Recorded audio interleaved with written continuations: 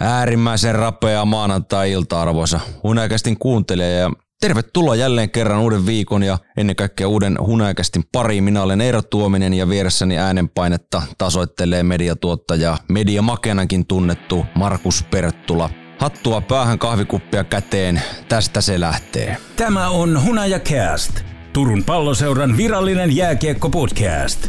Ohjelman juontaa Eero Tuominen. Ohjelma sisältää kaupallista yhteistyötä. Pärssi Juuso tässä terve. Mäkin kuuntelen Hunajakastia. Hunajakast. Mitä TPS:n kulissien takana tapahtuu? Ja tällä viikolla tärähtää kuten sovittu on mustilla nahkasohvilla Rauli Urama, missä menee TPS:n urheilu tällä hetkellä ennen kaikkea liigajoukkueen osalta. Mikko Koivu, legendan ura jatkuu, mutta sitä ennen käydään Hunajakästin sohvilla. Nyt tulee kovaa settiä, nauttikaa. Viikon keskiviikkona 18.30 TPS HPK. Paikkoja rajoitetusti, tarjolla turvallinen elämys ja todellista taistelua. Ota kasvomaski mukaan tai nappaa omasi hallilta. Lisäinfo hc.tps.fi ja tiketit lippu.fi. Gatorade Center keskiviikko 18.30 TPS HPK. Tervetuloa Hunajakästiin jälleen kerran TPS urheilujohtaja Rauli Urama. Kiitos. Miten on lähtenyt maanantai liikkeelle? Mitä oli tänään työpöydällä niin sanotusti sapluunassa? Käytiin läpi joukkueen kanssa toi viikonloppu ja sitten vähän katsottu muitakin kilpavaiheen joukkueiden tekemisiä ja siitä sitten taas lähdetään kohti tämän viikon harjoittelua ja peliä. Ihan semmoinen napakka viikon aloitus. Otitkin tuonne joukkojen oma-aloitteisesti puheeksi, kiitos siitä, niin otetaan nyt tietysti aika niukka vielä 4 peliä, mutta miten sä analysoisit kautta summaisit 4 pelin anti ja TPS liigajoukkojen osalta? Onko alku ollut semmoinen, mitä toivottiin ja peli, miltä näyttää? Aina peli voi olla parempaa ja pitää olla parempaa. Suunta on oikea, tehdään oikeita asioita ja me ollaan kehitytty, jos katsotaan viimeisiä harjoituspelejä, kärppäpeleistä ja mitä me pystyttiin nyt viikonloppuna pelaamaan, niin me ollaan menty pelillisesti eteenpäin ja harjoittelu näyttää siltä, että otetaan koko aika askelia eteenpäin. Pelaajat pääsee sisään Suomi-kiekkoon ja ehkä sillä tavalla, että yhtenäisyys alkaa löytymään tuosta meidän joukkueesta, alkaa löytymään parivaljakkoja, viisikoita ja sitä kautta niin saadaan koko aika niin kuin elementtejä ehjempään pelaamiseen. Ehkä sitten sellainen murheenkryyni on ollut vähän toi meidän ylivoimapelaaminen, mutta nyt saatiin jo niin kuin siihen ainakin helpotusta, että saatiin jo tulosta aikaiseksi ylivoimalla ja se on ehkä ollut elementti, mikä on vähän niin kuin muokannut meidän pelien haastavuutta, jopa pisteitäkin. Voisi olla paremmalla ylivoimapelillä, paremmalla alivoimapelillä. Meillä voisi olla vähän enemmänkin vielä täkyjä, mutta ollaan tosi tyytyväisiä. Ilme, millä joukkue on pelannut ja se sitten tulos vielä siihen päälle, niin kyllä me saatiin hyvä startti, toivottu startti ehdottomasti. Omalle osalle onnenkyyneleitä tuli tässä viikonloppuna Jukurit TPS-ottelun yhteydessä, kun Ortega ja Wenger rupesi painaa mustaa häkkiä ja on puhuttu tästä muukalaislegionasta muusta vastaavasta, niin uskallan nyt väittää, toki voit korjata, jos olen väärässä, mutta yhtään ulkomaalaisturistia ei tämän vuoden Turun Palloseurassa ole. No toivottavasti ei ole. Että kyllähän se lähtee siitä, että kaikki, ketä tuolla kopissa on, niin laittaa itsensä likoon ja sitten se riittää rosterin tai ei riitä, mutta he on arvokkaita pelaajia jokainen tälle organisaatiolle ja tolle joukkueelle.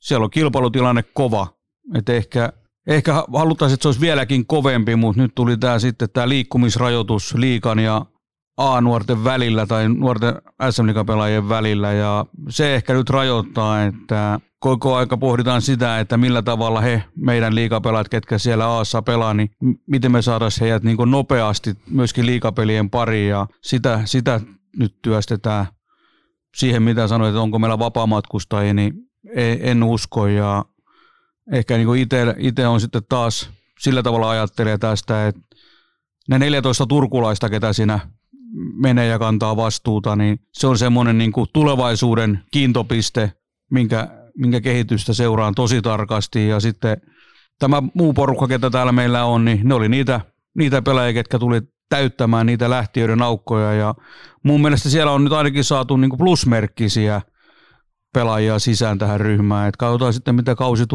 tuo tullessaan, mutta on siellä. Joka taitotaso, joka ruutuun, joka rooliin on onnistuttu pelaajia hankkimaan ja mun mielestä pelaajat on ainakin toistaiseksi pystynyt vastaamaan hyvin niin siihen huutoon. Huutoa kuultiin viime viikolla kotikatsomassa, kun TPS:stä varattiin 3 pelaajaa NHL:ään. Mitä se kertoo ja ennen kaikkea mitä siitä pitäisi sitten ajatella TPS-lasien läpi katsottuna? Varmasti se kertoo siitä Palloseuran kokonaisuudesta. Paljon junioreita, paljon lapsia tulee jääkiekon pariin. Hyvää valmennustyötä, hyvää seuratoimintaa ja sitten siihen vielä sateenvarjoverkoston yhteistyö. Ehkä se kertoo tästä Turun alueen jääkiekon voimavarasta ja sitten myöskin kyvystä Knatskon kohdalla niin ulkomaalaispelaaja, ketä valitsi Turun, tuli tänne kehittymään ja pystytty luomaan hänellekin semmoinen ympäristö, että hän saavutti tuommoisen henkilökohtaisen saavutuksen. Niin mun mielestä tämä kertoo semmoisesta hyvästä seuratoiminnasta, ammattiosaamisesta kilpavaiheessa ja halusta kehittää pelaajia työn kautta. NR:iin liittyen on pakko kysyä myös se, että Tarmo Reunanen valitsi Tutoon, meni Tutoon. Miksi Tarmo Reunanen ei tullut TPS-pakistoon tässä tilanteessa? Me käytiin hyvä keskustelu hänen agentinsa kanssa tästä asiasta ja käytiin myöskin hyvä keskustelu sitten. Varmaan Tarenkin kanssa oli jo suoria keskusteluita, mutta tällä hetkellä me tultiin siihen tilanteeseen, että meillä oli Ville just silloin, tarjous oli sisällä ja puhuttiin siitä, että määränsä enempää me ei voida ottaa, koska kumminkin jos olisi ollut puhuttu sitä, että tarjon koko kauden, niin olisi tilanne ollut ihan toinen, mutta hänellä on tavoitteet NHL:ssä ja sitten taas nämä rajoitteet siitä, että liigajoukkue pitää olla kuplassa, niin meillä ei ollut vaihtoehtoa, että hän olisi pitänyt tulla sitten tuohon joukkueen jäseneksi, kiinteäksi jäseneksi ja sitä kautta me olisi ollut saumata tarjota hänelle se harjoittelumahdollisuus. Ja sitten kyllä sitten tuo väkimäärä, mitä meillä nyt on täällä loppukauden, niin se olisi ehkä se tekijä, mikä tällä hetkellä sitten ei mahdollistanut tätä yhtälöä.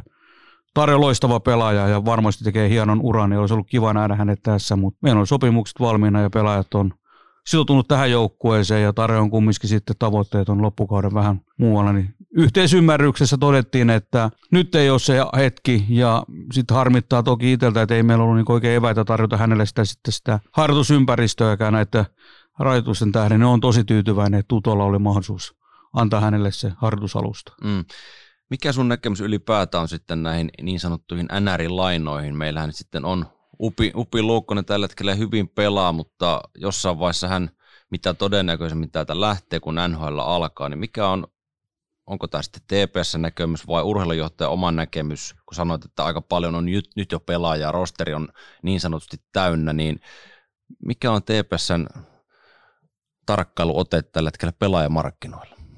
No kyllä tähän aamun kuuluu sekin, että mietittiin ensi vuoden joukkuetta, arvioitiin tämän vuoden joukkuetta ja sitten sitä seuraavankin vuoden joukkuetta. Kyllä me markkinoilla aktiivisesti tehdään töitä. Tämän joukkueen tähän hetkeen niin ei niin hirveästi panoksia, mutta toki meillä on sovittu valmennuksen kanssa, että 5 peliä katsellaan ja sitten tämän viikon torstaina vedetään homma yhteen ja katsotaan, että missä me tällä hetkellä ollaan ja silloin käydään pelaajia sitten tarkemmin läpi. Ehkä Upin kohdalta vielä, niin UPn kohdalta, niin tarina on vähän toisenlainen.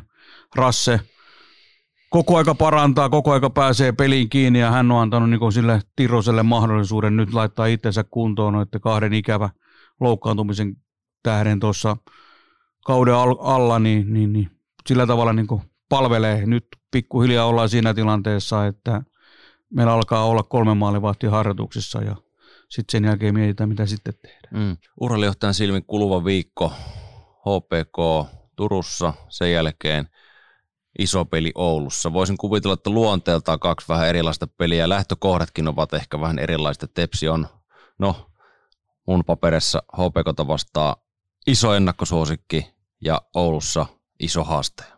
Mitä sanoo Uramo? No voisin oikein nähdä mä näen, että keskiviikkona tänne luistelee hallistava Suomen mestari. Että kai silläkin jonkinnäköinen painoarvo tähän on, ja me lähdetään siihen lakkikourassa haastamaan ja sitten reenipeleissä perässä juostiin Kärppiä vastaan, niin hieno mittari siihen, että missä me ollaan tänään suhteessa niihin, kenen perässä ollaan juostu, niin saadaan vähän siitä semmoista aspektia siihen, että minkä näköinen se on se meidän ero, minkä näköinen se meidän kehittyminen on suhteessa esimerkiksi kärppäjoukkueeseen. Kyllä mä näen, niin kun se iso peli on aina se seuraava peli, ja vielä kun me saadaan se iso peli kotiin ja saadaan mestarit tänne Gatoradelle, niin se kutkuttaa nyt jo. Mielenkiinnolla odotan sitä peliä. Loppuun vielä Mikko Koivu. Viikonloppuna NR-diili taskuun ja matka jatkuu Rapakon taakse.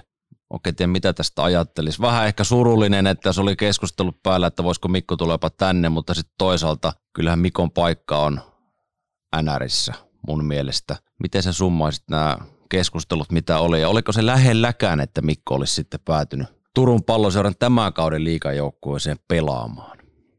Siihen tietää vastauksen vaan Mikko. Et me ei, kukaan muu sitä vastausta ei tiedetä.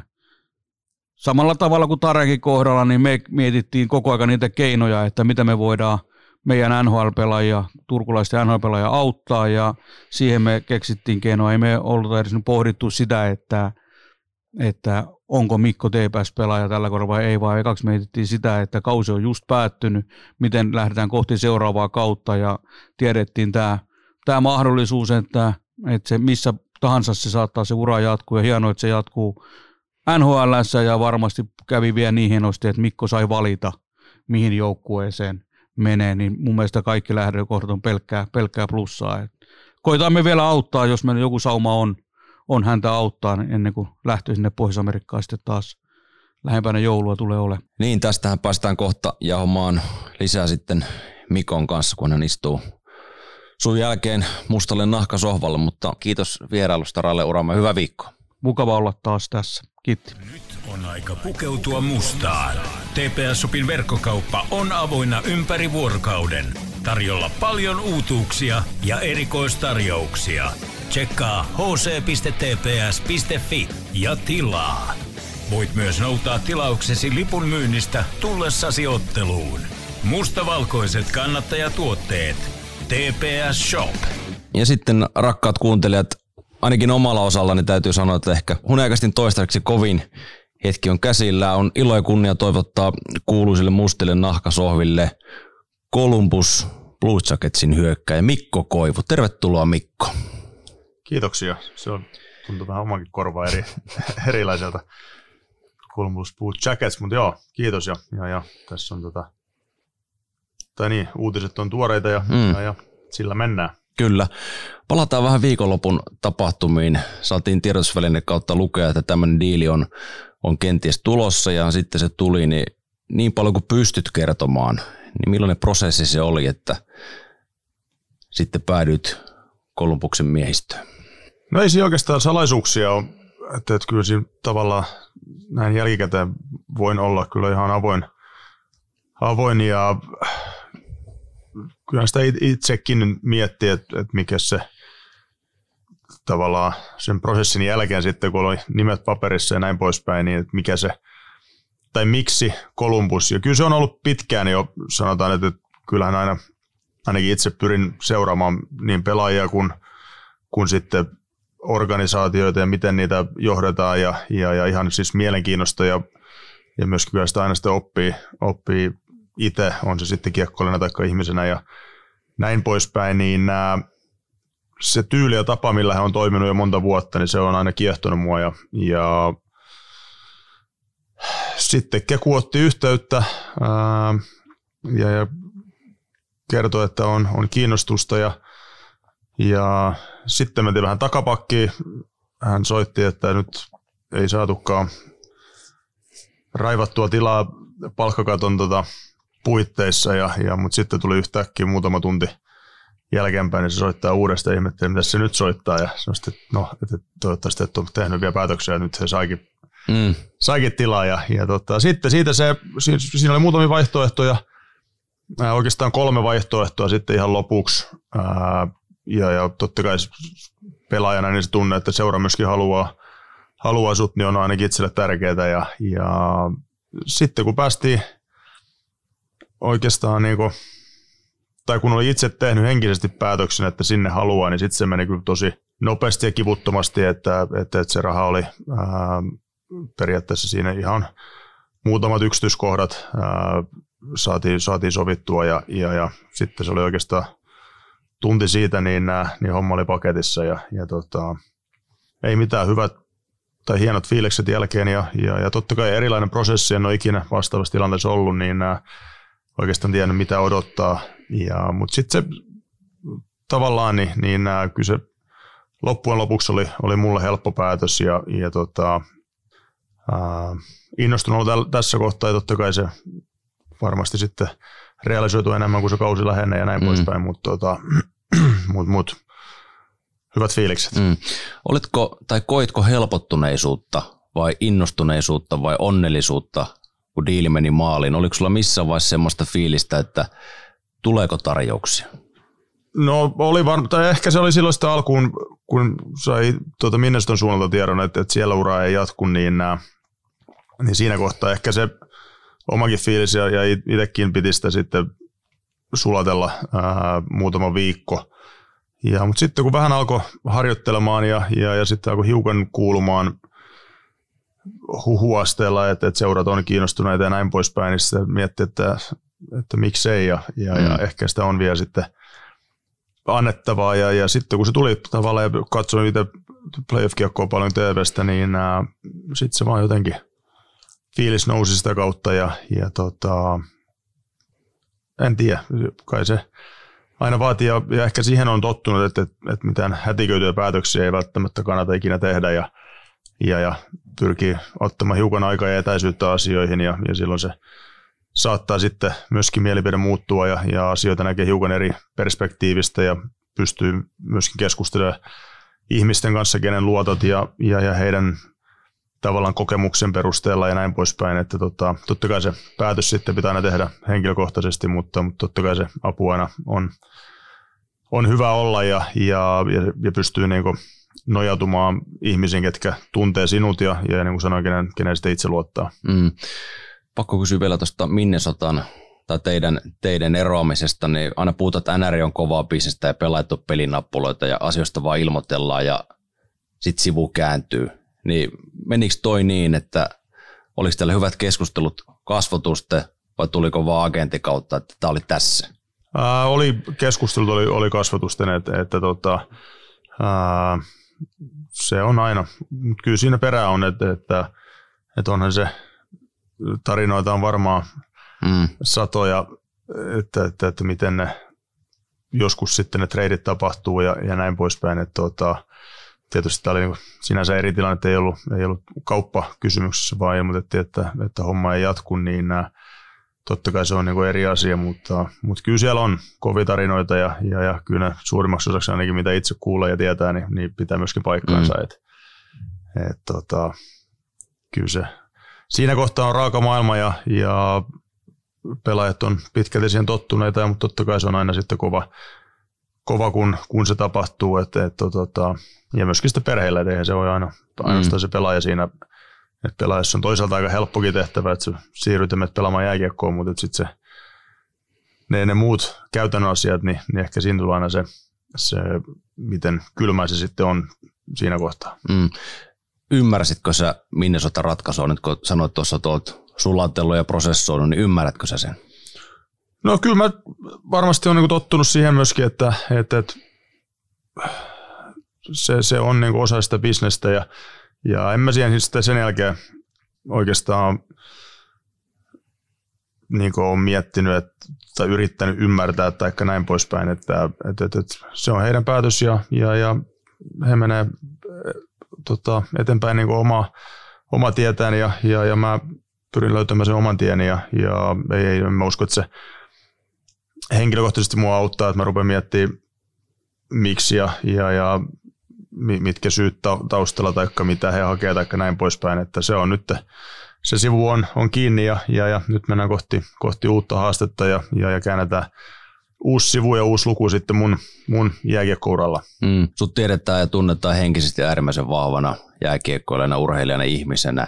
Niin voisin kuvitella tuosta jää Minnesotan suuntaan vähän sellaista, että perkele mä näytän vielä. Onko täysin väärille jäljillä? Jäikö todistettavaa? No en mä usko, että seuraa kohtaan jää todistettavaa, että kyllä mä näkisin sen niin, että kyllä mulla on kuitenkin niin hienot vuodet ja muistot sieltä, että varsinkin sitten se seuran ne fanit ja paljon henkilöitä, ketkä siellä on ollut oikeastaan siitä lähtien, kun itsekin on ollut siellä paikalla ja näin poispäin, niin mutta ehkä sellainen niin itselle, se en mä tiedä, ehkä se, en usko, että se haluat todistaa, mä en usko, että sekään on niin oikea sana kuvaamaan sitä, mutta että kyllä mä haluan kokea sen tunteen jääkiekkoilijana vielä, että mä joskus usein vertaan sitä vähän Suomen maajoukkueeseen, että sinne kun mennään, niin se yhteen kuuluvuuden tunne ja se fiilis, kun saadaan menestystä ja ne ylä- ja alamäet ja tällaiset, niin sitä itse ainakin tässä kohtaa vielä kaipaa ja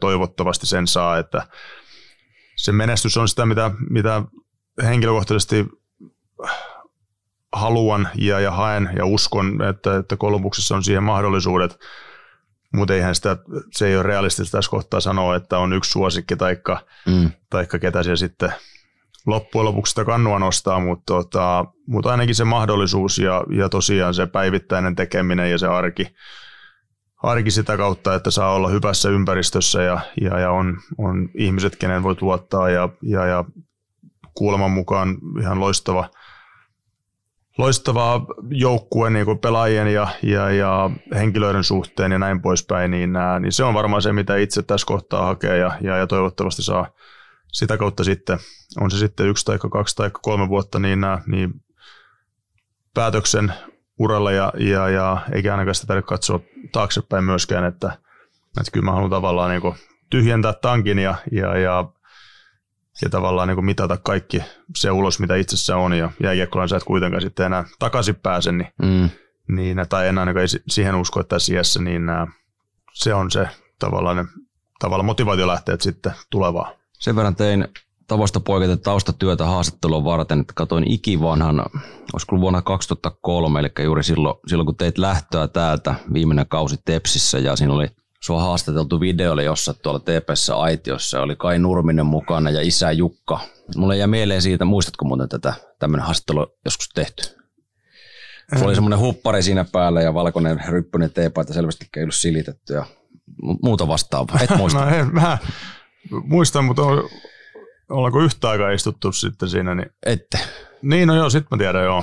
Joo. Niin siinä Jukka sanoi, että sitten kun Minnesotaan tästä lähdetään, niin tarkoitus on, että siellä otetaan sitten jossain vaiheessa niin kuin ihan iso rooli. Ja nythän tilastot ja kaikki sen tietysti todistaa, että näin tapahtui, mutta kun puhutaan johtajuudesta ja johtamisesta, niin mä en osannut edes muotoilla tätä kysymystä oikein, mutta kun sä aloitit NHL-urasi ja nyt susta on tullut johtaja, johtava pelaaja, miten sellaiseen rooliin niin sanotusti kasvetaan? Jos saat yhtään kiinni ajatuksesta. Saan joo. Eihän siihen yhtä vastausta ole missään nimessä, että sanotaanko, no miten mä näen sen tavallaan, jos miettii jääkiekkoilijan uraa ja totta kai kaikilla on se tie on aina erilainen ja joku toinen on valmiimpi nuorempana ja toiselle se kestää pidempää kypsyä, mutta kyllä se on, että alkuun sä meet ja haluat paikan ottaa joukkueessa ensinnäkin, se on varmasti se isoin haaste siihen ensimmäiseen kauteen ja sitä kautta sä haluat lisää jääaikaa ja lisää onnistumisia. On se sitten, olet se sitten puolustava pelaaja tai hyökkäyspäässä tai mitä ikinä, niin numerollisesti sä haluat onnistumisia, haluat kehitystä koko ajan. Joukkueen roolitus myöskin haluat aina, se perustuu siihen jääaikaan, että aina enemmän ja enemmän. Mitä enemmän saat, niin oikeastaan se nälkä yleensä kasvaa vaan ja sitä haluaa sitten myöskin olla sen arvoinen ja haluaa niin kuin aina edetä edetä siinä joukkueen sisällä ja totta kai sitten myöskin liigan sisällä haluat arvostusta ja myöskin se menestys sitten joukkueena totta kai aina vaikuttaa. Mutta kyllä mä näkisin, että se tolleen menee ja sitten se on varmaan se, että sä kasvat niin kuin ihmisenä ja pelaajana, niin kyllähän se, mihin itse uskon, että siinä kohtaa kyllä nuorelle pelaajalle, jos pääset hyvään organisaatioon ja hyvään joukkueeseen, niin kyllähän ne esimerkit sitten, ketkä siinä on sun edellä ja on tavallaan se kokeneempi puoli sitä joukkuetta, niin kyllä sillä on hirveän iso merkitys. Ja sitä kautta se kulttuuri, mitä siinä luodaan, niin se ei tapahdu kuitenkaan sitten ihan yhdessä tai kahdessakaan vuodessa, että se vaatii pitkän työn ja se auttaa kyllä yksilöä äärettömän paljon, mä uskon siihen, että mutta kyllä se sitten tulee ihan elämän arvoista mun mielestä, miten sä teet niin kuin päivittäisen työn ja ei siihen tavallaan oikotietä ole, että kyllä se tuollaisessa varsinkin kun on se sitten jääkiekkojoukkue tai mikä tahansa työyhteisö, niin kyllä yleensä sitten kuitenkin ne ihmiset on niin lähellä toisiaan päivittäisessä tekemisessä, että jos sä ehkä se viikko taikka kuukausi taikka yksi vuosikin on tavallaan helppo, mutta pitää yllä, jos tavallaan yrittämällä olla jotain, mitä et ole, mutta kyllä mä uskon, että sitten niin kuin vuosien saatossa, niin kyllä se kuitenkin sitten se totuus aina tulee sieltä esiin ja kaikki asiat se vaikuttaa, mutta kyllä se on se päivittäinen tekeminen ja miten arvostat ihmisiä siinä ympärillä ja tavallaan kyllä se kaikki pitää perustua sitten johonkin hyvään, että ja myöskin sitten kritiikki on osa sitä ja mä en usko, että ilman kritiikkiä pystytään myöskään menestymään tai kehittymään, että sitäkin pitää pystyä ottaa vastaan ja silloin pysytään tavallaan toisia kohtaan myöskin niin kuin rehellisenä, että se kuuluu mun mielestä niin jääkiekkoon kuin ihan elämään ja ihan lapsesta saakka, että totta kai pitää olla kriittinen ja virheistä pitää pystyä sanomaan ja niistä pitää tulla tai myöskin oppia sitten, että niihin sitä ihminen kehittyy. Miten sun johtajuus on muuttunut vuosien aikana? No niin kärsivällisyyttä tullut lisää, että onhan siellä, totta kai siis aina kun kysytään, että tekisitkö mitään toisin, niin varmasti tekisin, mutta niin kuin sanoin, niin niistä mun mielestä on hyvä oppia, että kyllä se niin kuin tavallaan yhden kaudenkin aikana, niin ne tunteet on kuitenkin, se on tavallaan ylä- ja alamäkeä ja välillä ne tunteet kuohuu ja näin poispäin, mutta niistä paljon kyllä pystyy oppimaan ja yksi hyvä neuvo, mun ensimmäinen valmentaja NHL:ssä, Jacques Lemaire, niin hän aina, tai mä ihmettelinkin, kun hän ei ikinä tullut koppiin, pelin jälkeen oli sitten hävitty tai voitettu. Ja sitten hän jossain vaiheessa sitten kysyi niin joukkueelta, että tiedättekö sitten, miksi hän ei tule koppiin. Ja mäkin, että ketään ei oikein sanoa, että koska tunteet on niin pinnassa sen pelin jälkeen, että jos sanot niin kuin tunteen vallassa jotain, varsinkin niin kuin negatiivista, niin kyllä se sitten seuraava aamuna harmittaa, koska sä kuitenkin näet sen asian täysin eri tavalla kuin sillä hetkellä. Ja ehkä se on myöskin sitten asia, minkä itse olen oppinut tässä vuosien varrella, että kyllähän sitä niin kuin nuorempana vähän varmaan liian nopeasti ja liian tiukasti otti asioihin kiinni ja sitten on oppinut tässä vuosien varrella ehkä enemmän tavallaan, että nukkuu sen yön yli ja sitten miettii uudestaan ja pyrkii katsomaan vähän asiaa niin kuin toiselta kantilta ja yleensä se on kyllä toiminut paremmin ja uskon, että pitkässä juoksussa siitä on myöskin sitä hyötyä. Niin, tarkoitat nimenomaan tämmöistä palautetta joukkuekavereille tai ihan kenen tahansa, ketä on siinä koppielämässä kiinni, että miten asioista puhutaan ja mitä niille tehdään. Kyllä, että kyllä se. Mutta totta kai siis, niin kuin sanoin, niin myöskin tunteet kuuluu siihen ja joskus se on hyvä, kun vähän läikkyy, niin se myöskin puhdistaa sitä ilmaa, mutta niin kuin sanoin, niin isossa kuvassa ehkä on aina, tai sen on oppinut, että ehkä ei aina ihan heti kannata ottaa kiinni, jos joku asia ei miellytä. Voiko sun mielestä johtajaksi myös kasvaa? Tarkoitan tällä sitä, kun puhut nyt toistuvasti tästä päivittäistä tekemistä. Niin kuin tiedetään, ei tarvitse nyt nimiä mainita minunkaan, mutta tiedetään, että pelaajia, jotka on niin kuin ura-aikana sitten kokenut jonkinlaisia herätysliikkeitä ja tekemisen taso on niin sanotusti muuttunut. Niin voiko siihen, miten niin kuin yksilötasolla tämä on ylipäätään mahdollista, että jos arki ei jossain vaiheessa riitä, mutta sitten se rupeakin riittämään. Voiko sille sun mielestä tehdä mitään, että se taso muuttuu siitä? No siinä on ehkä se, mitä tässä yritin sanoakin ja siihen uskon, ja se on kyllä ei varmasti kyllä se on faktaa, että on se sitten se joku kokeneempi kanssapelaaja, taikka on se sitten valmentaja taikka se toimitusjohtaja, niin kyllähän se, kun pääset hyvään ympäristöön, niin monesti se pelaaja sitten havahtuu, että hetkinen, että nämä asiat voi tehdä myöskin näin. Ja joku herää ja joku ei, ja kyllä se yleensä edelleen pitkässä juoksussa ja vuosi toisen jälkeen, niin kyllä se on kylmä fakta urheiluelämässä, että kyllä se on sitten lopulta niin kuin itsestä kiinni, ja totta kai siis taitoa ja lahjakkuudet on niin kuin, tai pelaaja on aina eri asteelle ja näin poispäin, mutta jos puhutaan, että on työkalut menestyä, niin kyllä se sitten pitkälti on itsestä kiinni ja tavallaan totta kai pitää saada se hyvä mahdollisuus ja näin poispäin, mutta jos itse on valmis sen työn tekemään ja oppimaan, niin kyllä se sitten jossain kohtaa natsaa kohdalle, se on varma. HunajaCast. Tämän podcastin löydät helposti hakusanalla HunajaCast. Millä tavalla tämä uusi tilanne, eli vaihdat seuraa Minnesotasta pois. Ensimmäistä kertaa astut sitten aikanaan Columbuksen pukukoppiin, niin avaa vähän sitä fiilistä, että miten sä otat tilanteen niin sanotusti haltuun. Olet olemalla oma itsesi varmaankin. Niin, kyllä mä oon varmaan, no ehkä tämäkin ehkä pitäisi sitten kysyä vähän joltain muulta, mutta kyllä mä itse yleensä,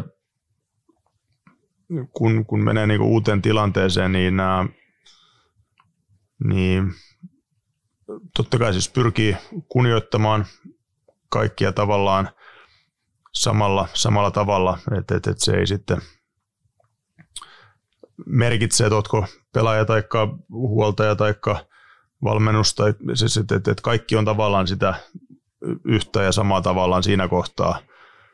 Mutta kyllä mä uskon, että mä itse olen varmaan hiukan ehkä taka-alalla alkuun aina ja vähän pyrin tarkkailemaan tilannetta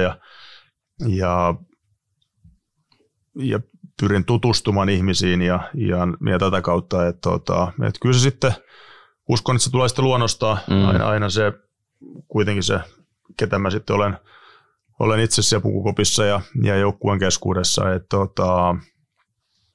mutta no, vaikea sanoa, että totta kai se on täysin uusi tilanne itsellä ja viimeksi kun on tullut uuteen joukkueeseen, niin siitä on jo vierähtänyt 15 vuotta aikaa, ja silloin ei ollut mitään kokemusta NHL:n saralta, niin totta kai se kokemus myöskin sitä auttaa tässä kohtaa.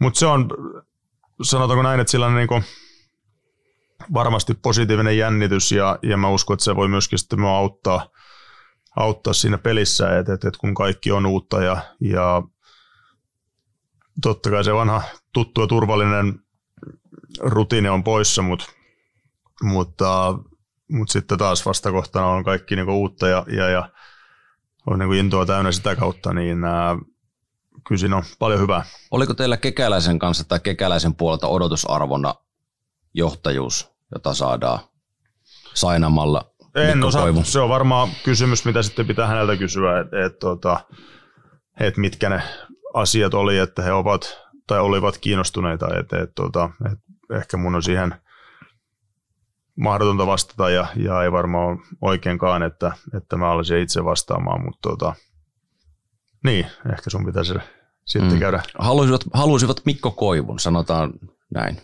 Niin, no joo, se tunne ainakin itsellä oli myöskin sitten yksi suuri syy, miksi Columbuksen meni, koska kyllä se niin kuin sanoin, että pelaajalle totta kai sä haluat, että se seura haluaa sut ja että sulla on se tunne, että he uskoo, että pystyt auttamaan joukkuetta ja jossain tai jotain sellaista, niin totta kai haluat sitten urheilijana olla sitä, tai sellaisessa niin kuin osa sitä joukkuetta ja organisaatiota ja toivon mukaan päästään sitten tavoitteisiin.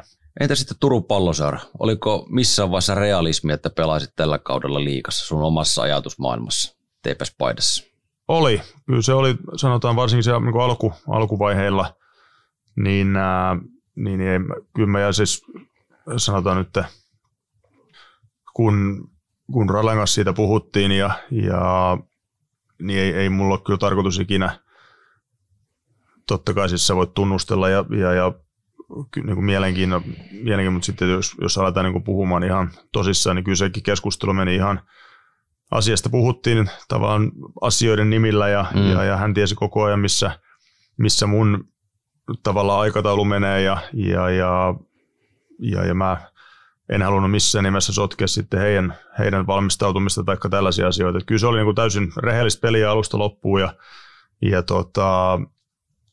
tämä NHL tuli sitten vähän myöhemmin kuvioihin ja tavallaan se mahdollisuus, niin kuin sanoin, ja se oikea tavallaan seuraa ja näin poispäin, niin se meni sitten taas tapahtui sitä kautta nopeasti. Mutta kyllä se oli realistinen mahdollisuus ja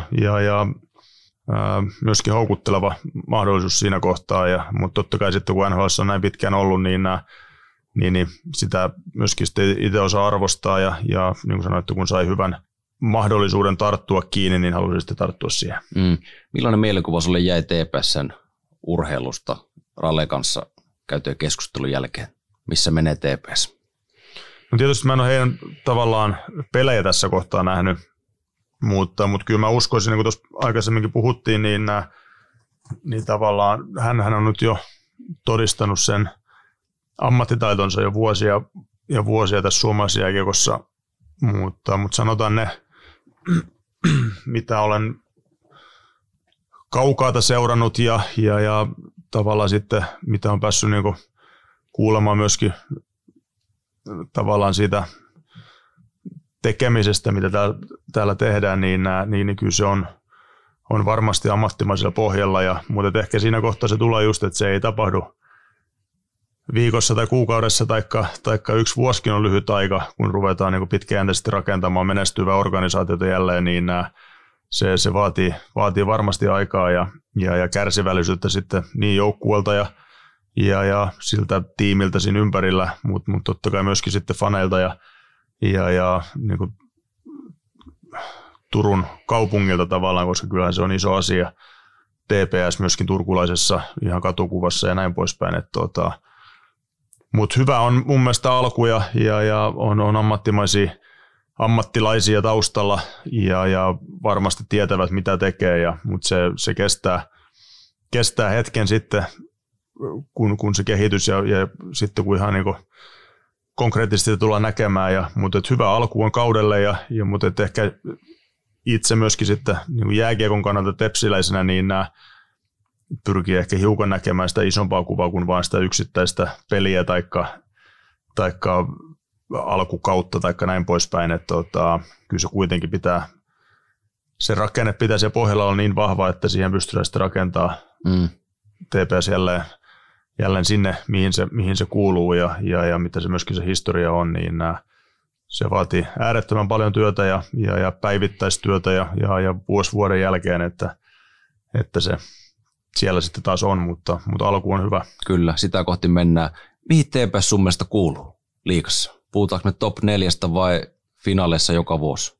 No en tiedä, onko se realistista välttämättä puhua, että finaaleissa joka vuosi, että on se erot on niin pieni nykyään ja mun mielestä se tulee sitten, on siis SM tai NHL, niin joka vuosi tulee yllätyksiä ja näin poispäin, mutta varmasti jos miettii suomalaista jääkiekkoa, niin se, että se juniorityö tuottaa jatkossakin pelaajia niin edustusjoukkueeseen kuin sitten Eurooppaan ja sitä kautta NHL:ään, että totta kai se pyörittää myöskin sitä seuraa ja taloudellisesti ne on isoja kysymyksiä ja myöskin se imago, että se pysyy tavallaan kasvattajaseurana myöskin, eikä vaan se edustusjoukkue, että mä uskon, jos se, tai ainahan se on niin, että kun ne omat seuran niin kuin juniorijäsenet, kun ne pystyy ottamaan, niin totta kai se myöskin kiinnostaa sitä suurta yleisöä myöskin kaupungilla, ja sitten kun sä pystyt hyviä persoonia ja tavallaan totta kai hyvä pelaaja myöskin tarvii olla, mutta sellaiset persoonat sen kuitenkin sitten tuo ne ihmiset sinne halliin ja sitten loppujen lopuksi ne sitten ratkaisee kuitenkin ne ihan loppuun ne mestaruudet ja näin poispäin, niin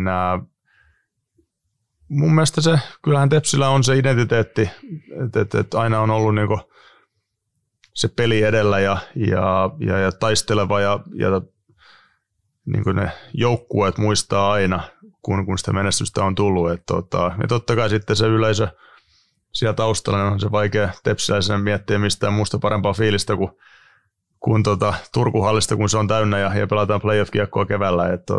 Et se jatkumo, niin mä uskon, mutta joka vuosi finaaleissa, niin se ei välttämättä ole tässä kohtaa realistista. Edes Turussa.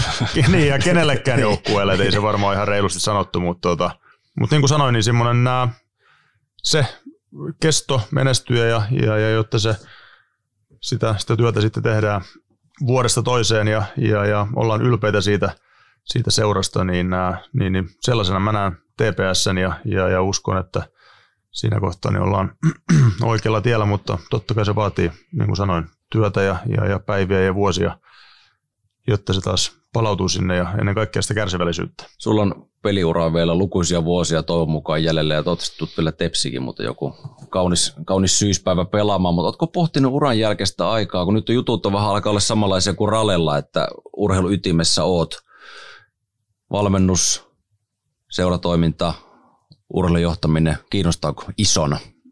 Kyllä se kiehtoo äärettömän paljon, että missä ja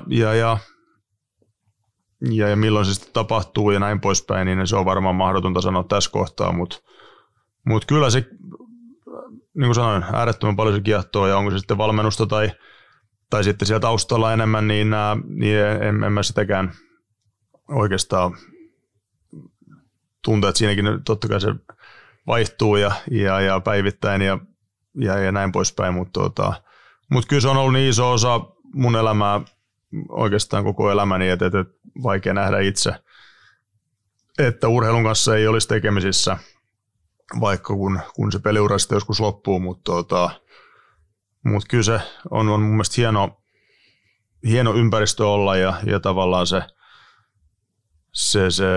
tunne tavallaan niin kuin urheilussa ja jotenkin musta tuntuu myöskin, että siitä tulisi niin kuin olla enemmän ylpeä, varsinkin täällä Suomessa, että se on niinku, kun miettii, kuin iso osa se on ihmisten elämää ja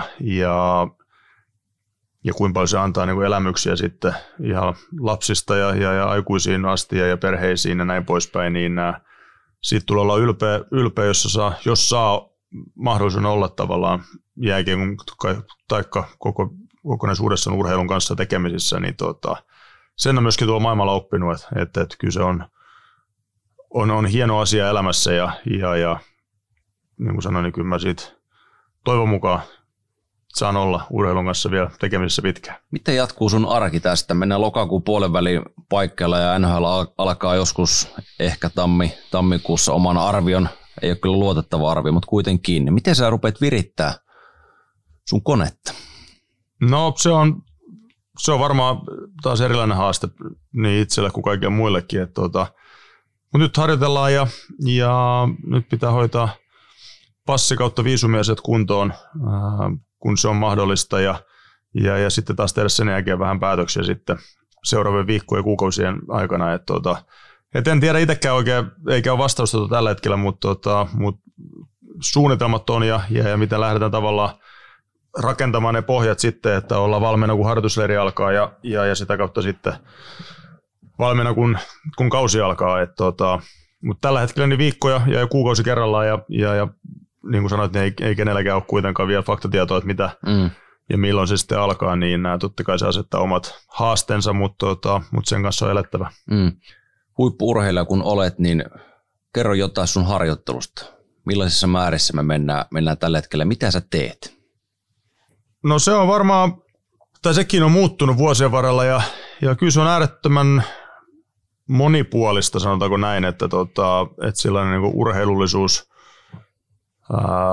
on siinä, niin kuin, tai sitä itse arvostaa tavallaan sen kokemuksen kautta myöskin, että ehkä se nuorempana oli enemmän sitä, että pitää nostaa rautaa ja kun tulokset nousee, niin kaikki on hyvin, mutta nyt sitä ehkä pystyy vähän laajemmalta sitä katsomaan sitä tekemistä. Ja on sitten tullut myöskin elämäntapa itselle, että kyllä se antaa, ei vaan niin kuin fyysisesti, mutta henkisesti myöskin äärettömän paljon voimaa, kun pääsee harjoittelemaan ja saa harjoitella ja pääsee tavallaan mittaamaan sitä kautta myöskin sitten niitä rajoja itsessään, että kyllä se on, siis siinä on kuntoharjoittelua tällä hetkellä niin aerobista kuin sitten ihan niin kuin punttisalilla ja sitten nyt ihan sanotaanko tällä takaa ensi viikolla sitten jäällä ja tavallaan alkaa sitä taas rakentaa sitä kautta sitä tuntumaa ja näin poispäin. Mutta kyllä se totta kai muuttuu sitten iän mukaan hiukan ja aina pitää saada uusia ärsykkeitä, että se on myöskin selvä, jos haluaa kehittyä.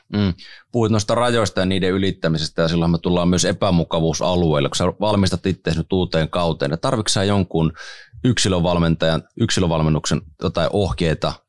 Joo, Tarvitsetko sä piiskaa suoraan sanottuna se, että hei nyt teet tälle?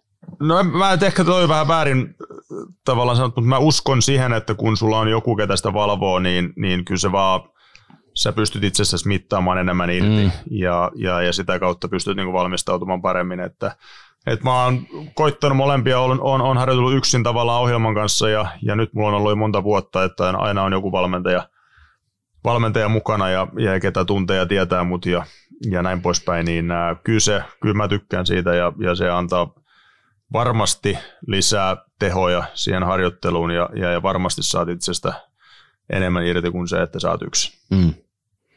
Kiitos lämpimästi vierailusta Mikko Koivu. Erittäin kova setti. Arvostan suuresti, että löysit aikaa mustille nahkasohville ja kaikkea hyvää. Kiitos paljon. Nyt on aika pukeutua mustaan. TPS Shopin verkkokauppa on avoinna ympäri vuorokauden. Tarjolla paljon uutuuksia ja erikoistarjouksia. Tsekkaa hc.tps.fi ja tilaa. Voit myös noutaa tilauksesi lipun myynnistä tullessasi otteluun. Mustavalkoiset kannattajatuotteet. TPS Shop.